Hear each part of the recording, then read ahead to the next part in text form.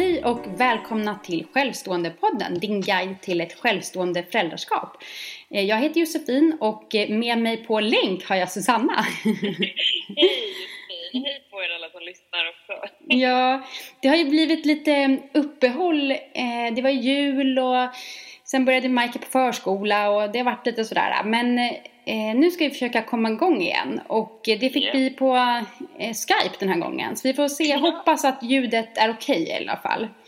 Ja, vi får verkligen hoppas det. Ni får höra av er om ni inte alls uppskattade den här ljudkvaliteten. Men det skulle underlätta för dig och mig just nu också, eller hur? Om vi kan göra så här ja, då och då i alla fall. Exakt, jag tror vi skulle kunna få ihop och spela in lite oftare då. Så att jag hoppas att det låter okej. Ja.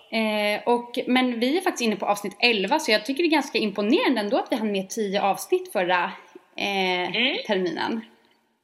Förra terminen, ja. Förra terminen, eller vad säger man? Säsongen, eller?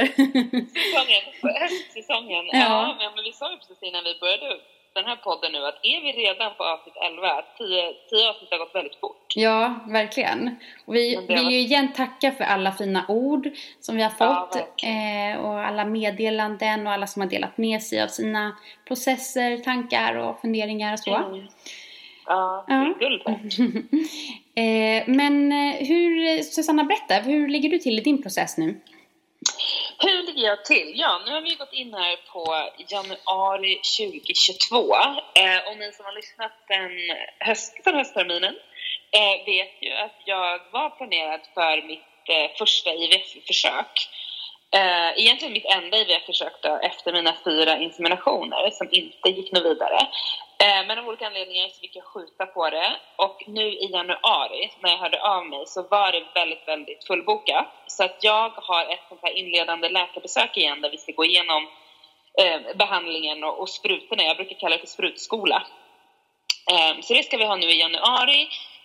Och då planerad IVF i februari. Så sprutstart vid mensen i februari. Okej, det är ju jättespännande. Det börjar ju verkligen närma sig. Nu börjar det närma sig. Hur känns det? Ja, men det känns jättekul, jätteläskigt och bara väldigt... men lite sådär som ett plåster jag vill riva av. Jag vill bara sätta igång. Jag vill bara starta. För nu känns det fortfarande... Det är så otroligt mycket mer väntan inför en IVF än vad det känns som inför en insemination. Då var det mer bara att vänta på rätt datum. Liksom. Nu är det så mycket förberedelser, det är så mycket som ska matcha, det är så mycket man måste ha koll på också. När det var inseminationen så gällde det bara att jag skulle infinna mig liksom, och sen var allt grönt. Och jag skulle ha ägglossning liksom. Men nu är det så mycket med hormoner och det är nivåer och jag har ett helt annat ansvar, vilket jag tycker är lite läskigt. Ja. Att man ska komma ihåg att ta de där sprutorna på rätt tid, är det sådana saker eller? Ja, exakt. Och framförallt i tiden har jag liksom inga problem med det där. Då kan man komma och sätta någon klocka eller någonting. Men mer bara att jag måste göra liksom rätt. Att det hänger på mig liksom om jag... Kan man ta sprutan fel? Typ? Ja. Men tror du att du kommer vara själv när du gör det? Eller kommer du kunna ha någon kompis som kan följa med dig hem de tillfällena? Eller? Säkert någon gång kommer jag kunna ha en kompis. Men det kommer att bli mycket själv. Speciellt nu i covid-tider också. Ja, det är så många som är sjuka nu. Ja, också. Det är det verkligen. Ja, vi kan ju lägga till det. Jag är inte på länk för att jag är sjuk, utan för att vi hade svårt att få till en tid som båda kunde. Helt ja, jag är inte sjuk. Skönt. Jag har ju Majken som började förskolan förra veckan. Så vi klarade en vecka. Sen så, nu är hon liksom pyttelite förkyld. Men nu ska man ju stanna hemma då. Så att vi har varit hemma igår och idag. Hur går det då med förskolan för Majken? Hur känns det för dig? Men det kändes bra. Jag hade väldigt liksom positiv känsla. Det kändes väldigt bra på det stället. Det hade varit besök där innan och så. Och det har känts jättebra. Och sen såklart lite liksom jobbigt för hon har blivit ledsen när jag ska gå och sådär. Som det ju är för jättemånga. Men sen så har de sagt att det har gått bra. Och att det liksom 2 dagar har hon varit där själv. Jag kör bara ganska korta dagar. Som jag kommer jobba 50%. Men då så sa de liksom redan andra dagen att det var stor skillnad mot första dagen. Att hon var mer framåt och liksom vågade mer och så. Vad roligt. Så det känns bra. Men nu blir det väl lite liksom omstart igen nu då, när hon har varit för det var helg och sen nu har hon borta 2 dagar och sådär. Men 4 dagar är långt för henne. Men det känns bra och det känns bra att komma igång faktiskt och jobba och Och så. Och förskolan är jättenära mitt jobb. Så det är liksom bara några minuter därifrån. Så det känns bra. Ja. Hur känns det för dig att ha kommit tillbaka till att bli liksom inte mamma Josefin ett tag utan bara Josefin och få vara på en arbetsplats? Förra veckan var jag lite så här inskolning, så då var jag ju med på förskolan lite och så. Men det var bara 2 dagar som, eller en dag, fredagen var det väl, som jag var på jobbet några timmar. Ja, men det kändes lite ovant. Men ändå liksom, jag har jobbat en del under hösten, jobbat 25% hemifrån. Och då har det ju varit väldigt sådär pusslande att Michael somnar, okej, skynda mig och jobba lite och liksom så. Och haft barnvakt, ibland har jag haft möten och sådär. Så att det kändes på ett sätt väldigt lyxigt att bara liksom, nu är jag liksom på jobbet och bara får jobba, inte behöver tänka på Michael eller på att hon ska vakna när som helst eller sådär. Jag kan tänka mig det. Men det känns bra som en mjuk start med 50%. Känns väldigt skönt och lyxigt. Ja, bra. Verkligen. Så det blir nog bra.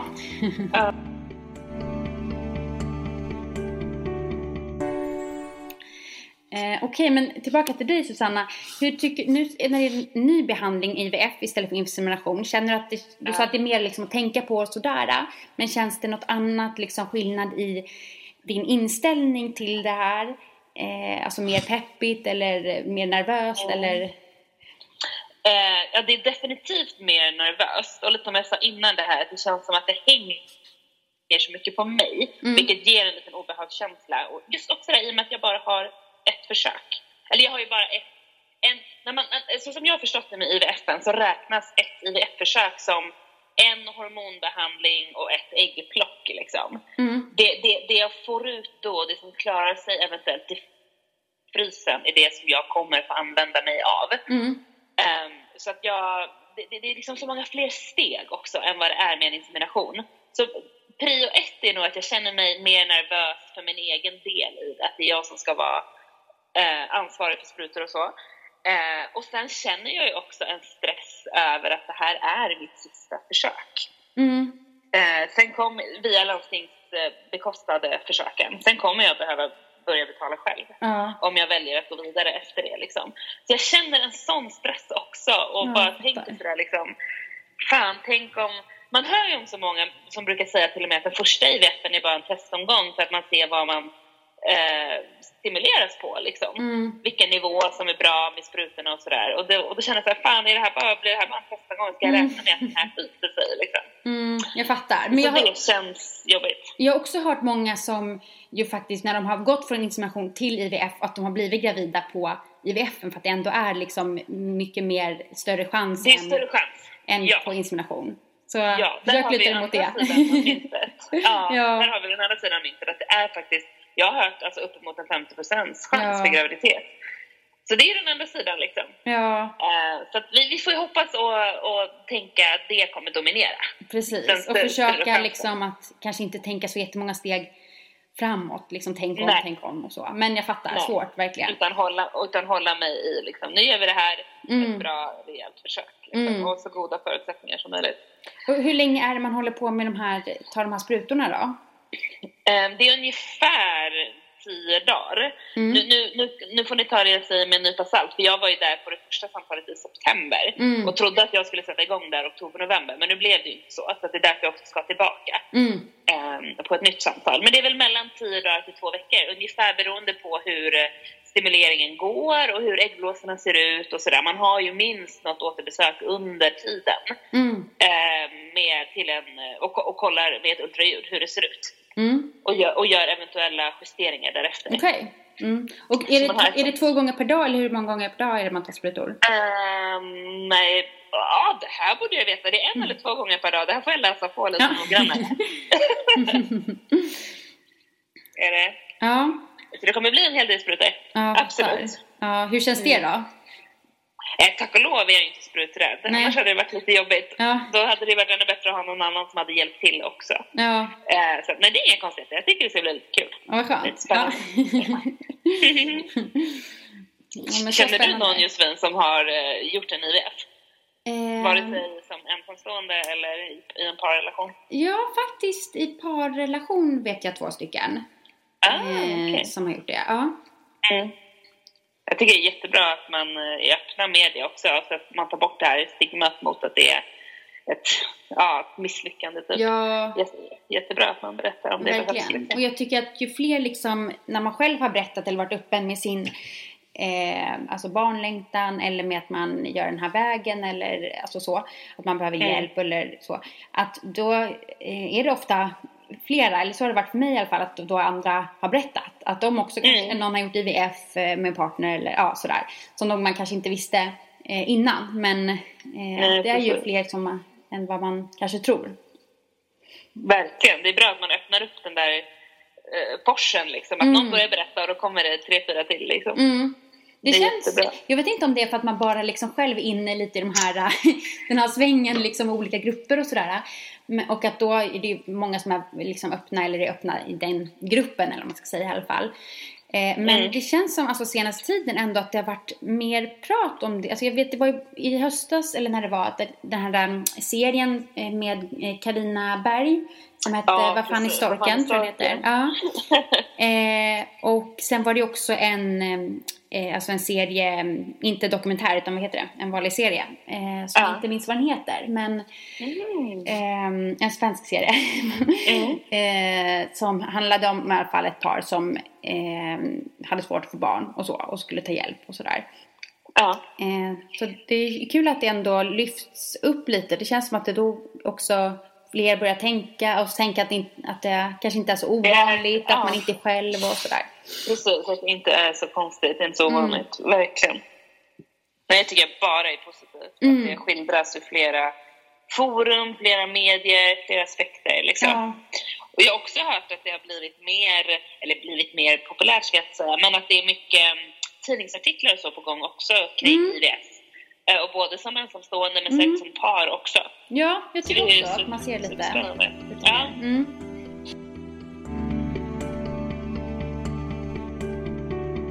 Jag tänkte på en annan sak med Josefin. Michael fyllde ju 1 år i december. Och därmed har ju du, alltså det är lite, nu bara skickar jag fanfarer här över Skype. Du har pratat om ditt första år som mamma. Ja.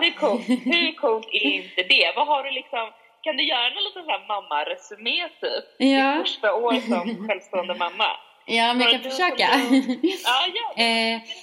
Jo, men alltså som alla säger verkligen, att det har gått så snabbt. Det är helt sjukt verkligen, hur snabbt ett år kan gå. Och hur mycket ett barn kan utvecklas på 1 år. Från att liksom ligga ner och inte kunna göra typ någonting. Eller så här första leendet liksom, till att kunna gå och så. Nu vaknar hon, så vi får pausa lite.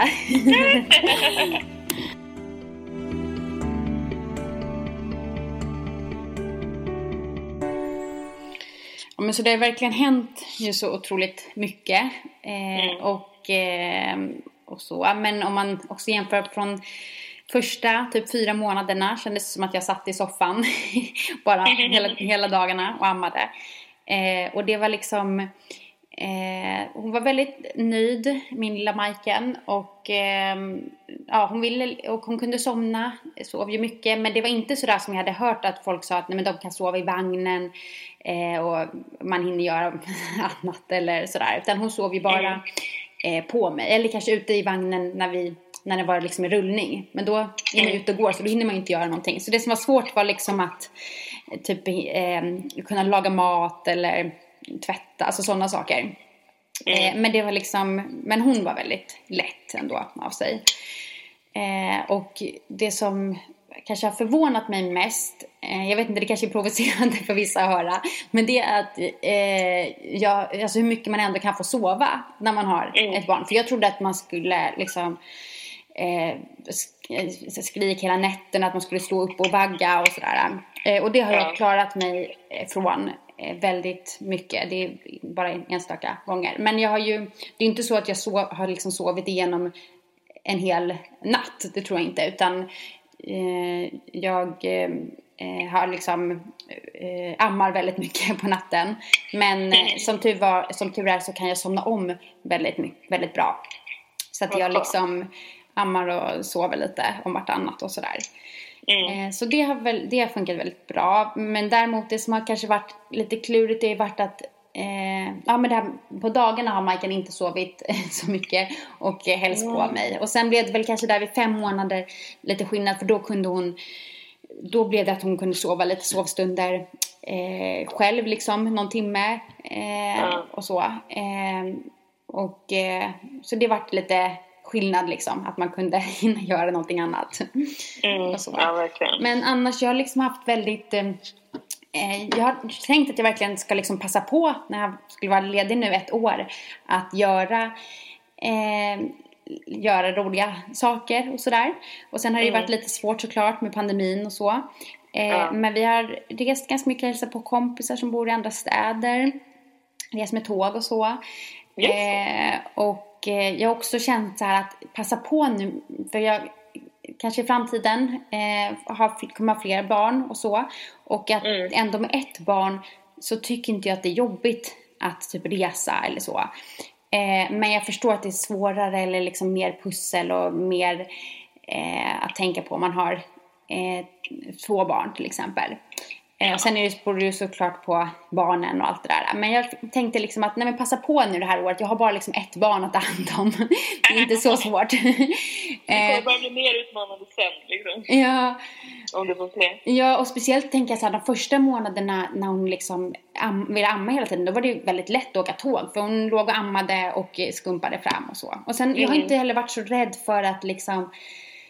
att hon ska skrika, för det har också, det är inte så att hon har varit liksom jättelugn en tågresa på flera timmar, utan det är klart att hon har kanske skrikit någon liten del och så, men jag har inte liksom tyckt att det har varit så jobbigt och sådär. Så att det har varit väldigt kul och så. Och sen i oktober så åkte jag och Majken och min syster som också är föräldraledig med hennes barn och med min systers kille till Gran Canaria och var där en vecka. Och det var ju också jättehärligt, verkligen.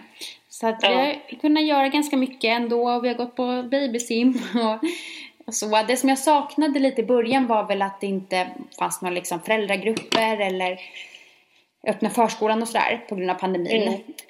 Samtidigt som alltså första tiden var ju ändå mycket bara hänga hemma i soffan. Och sen det har ju varit, jag har haft mycket större behov av det ändå nu typ efter sommaren när Majkan har börjat gå och sådär.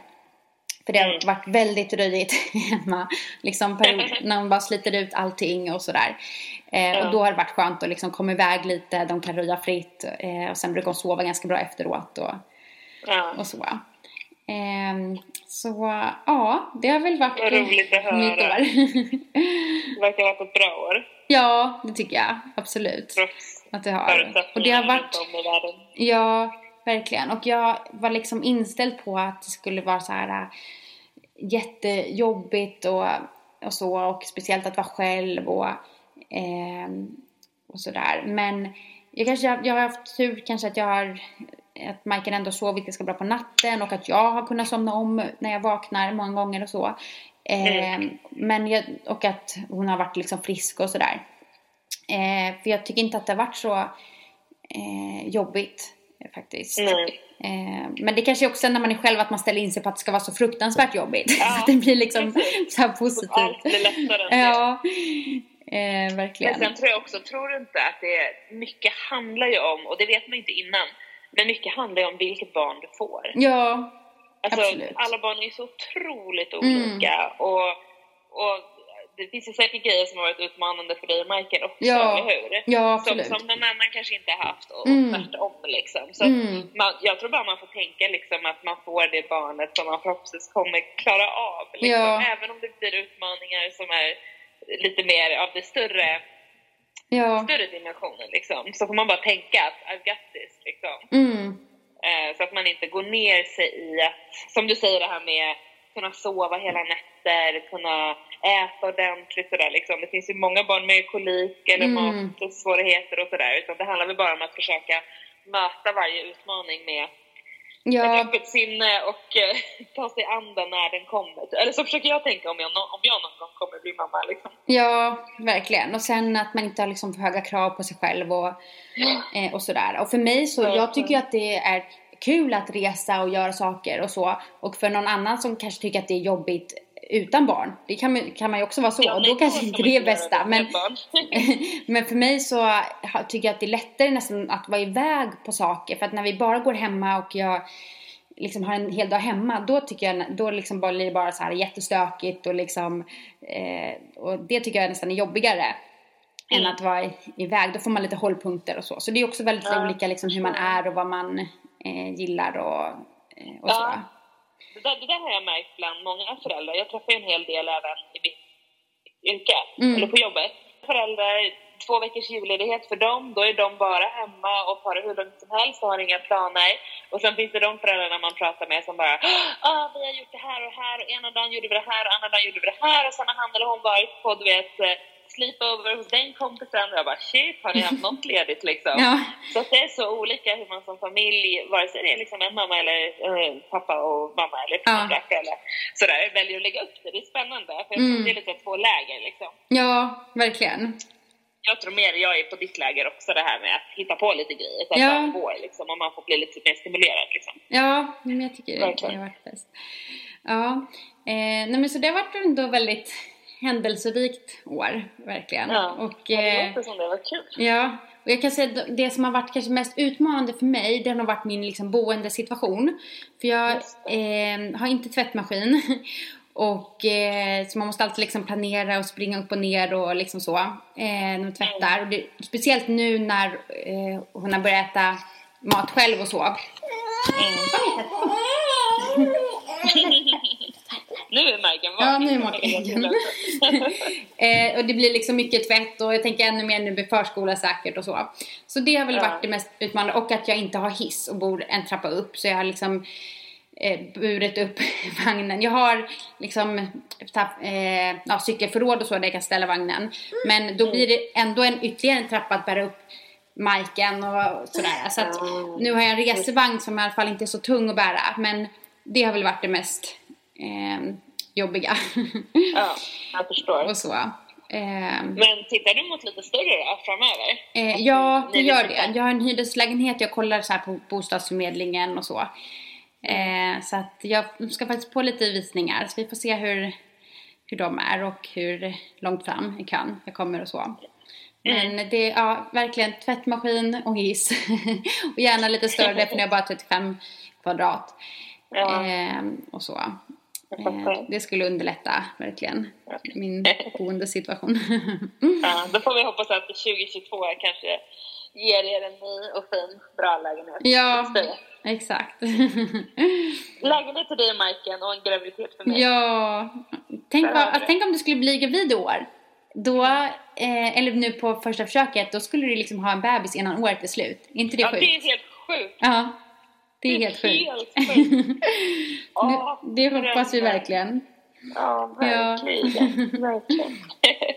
Men det kanske får bli ett lite kortare avsnitt idag. Och så blir det nästa avsnitt så blir det ett frågepodd. Så skicka in era frågor på Instagram. Kan ni skicka eller på mail om ni hellre vill det. självståendepodden@gmail.com.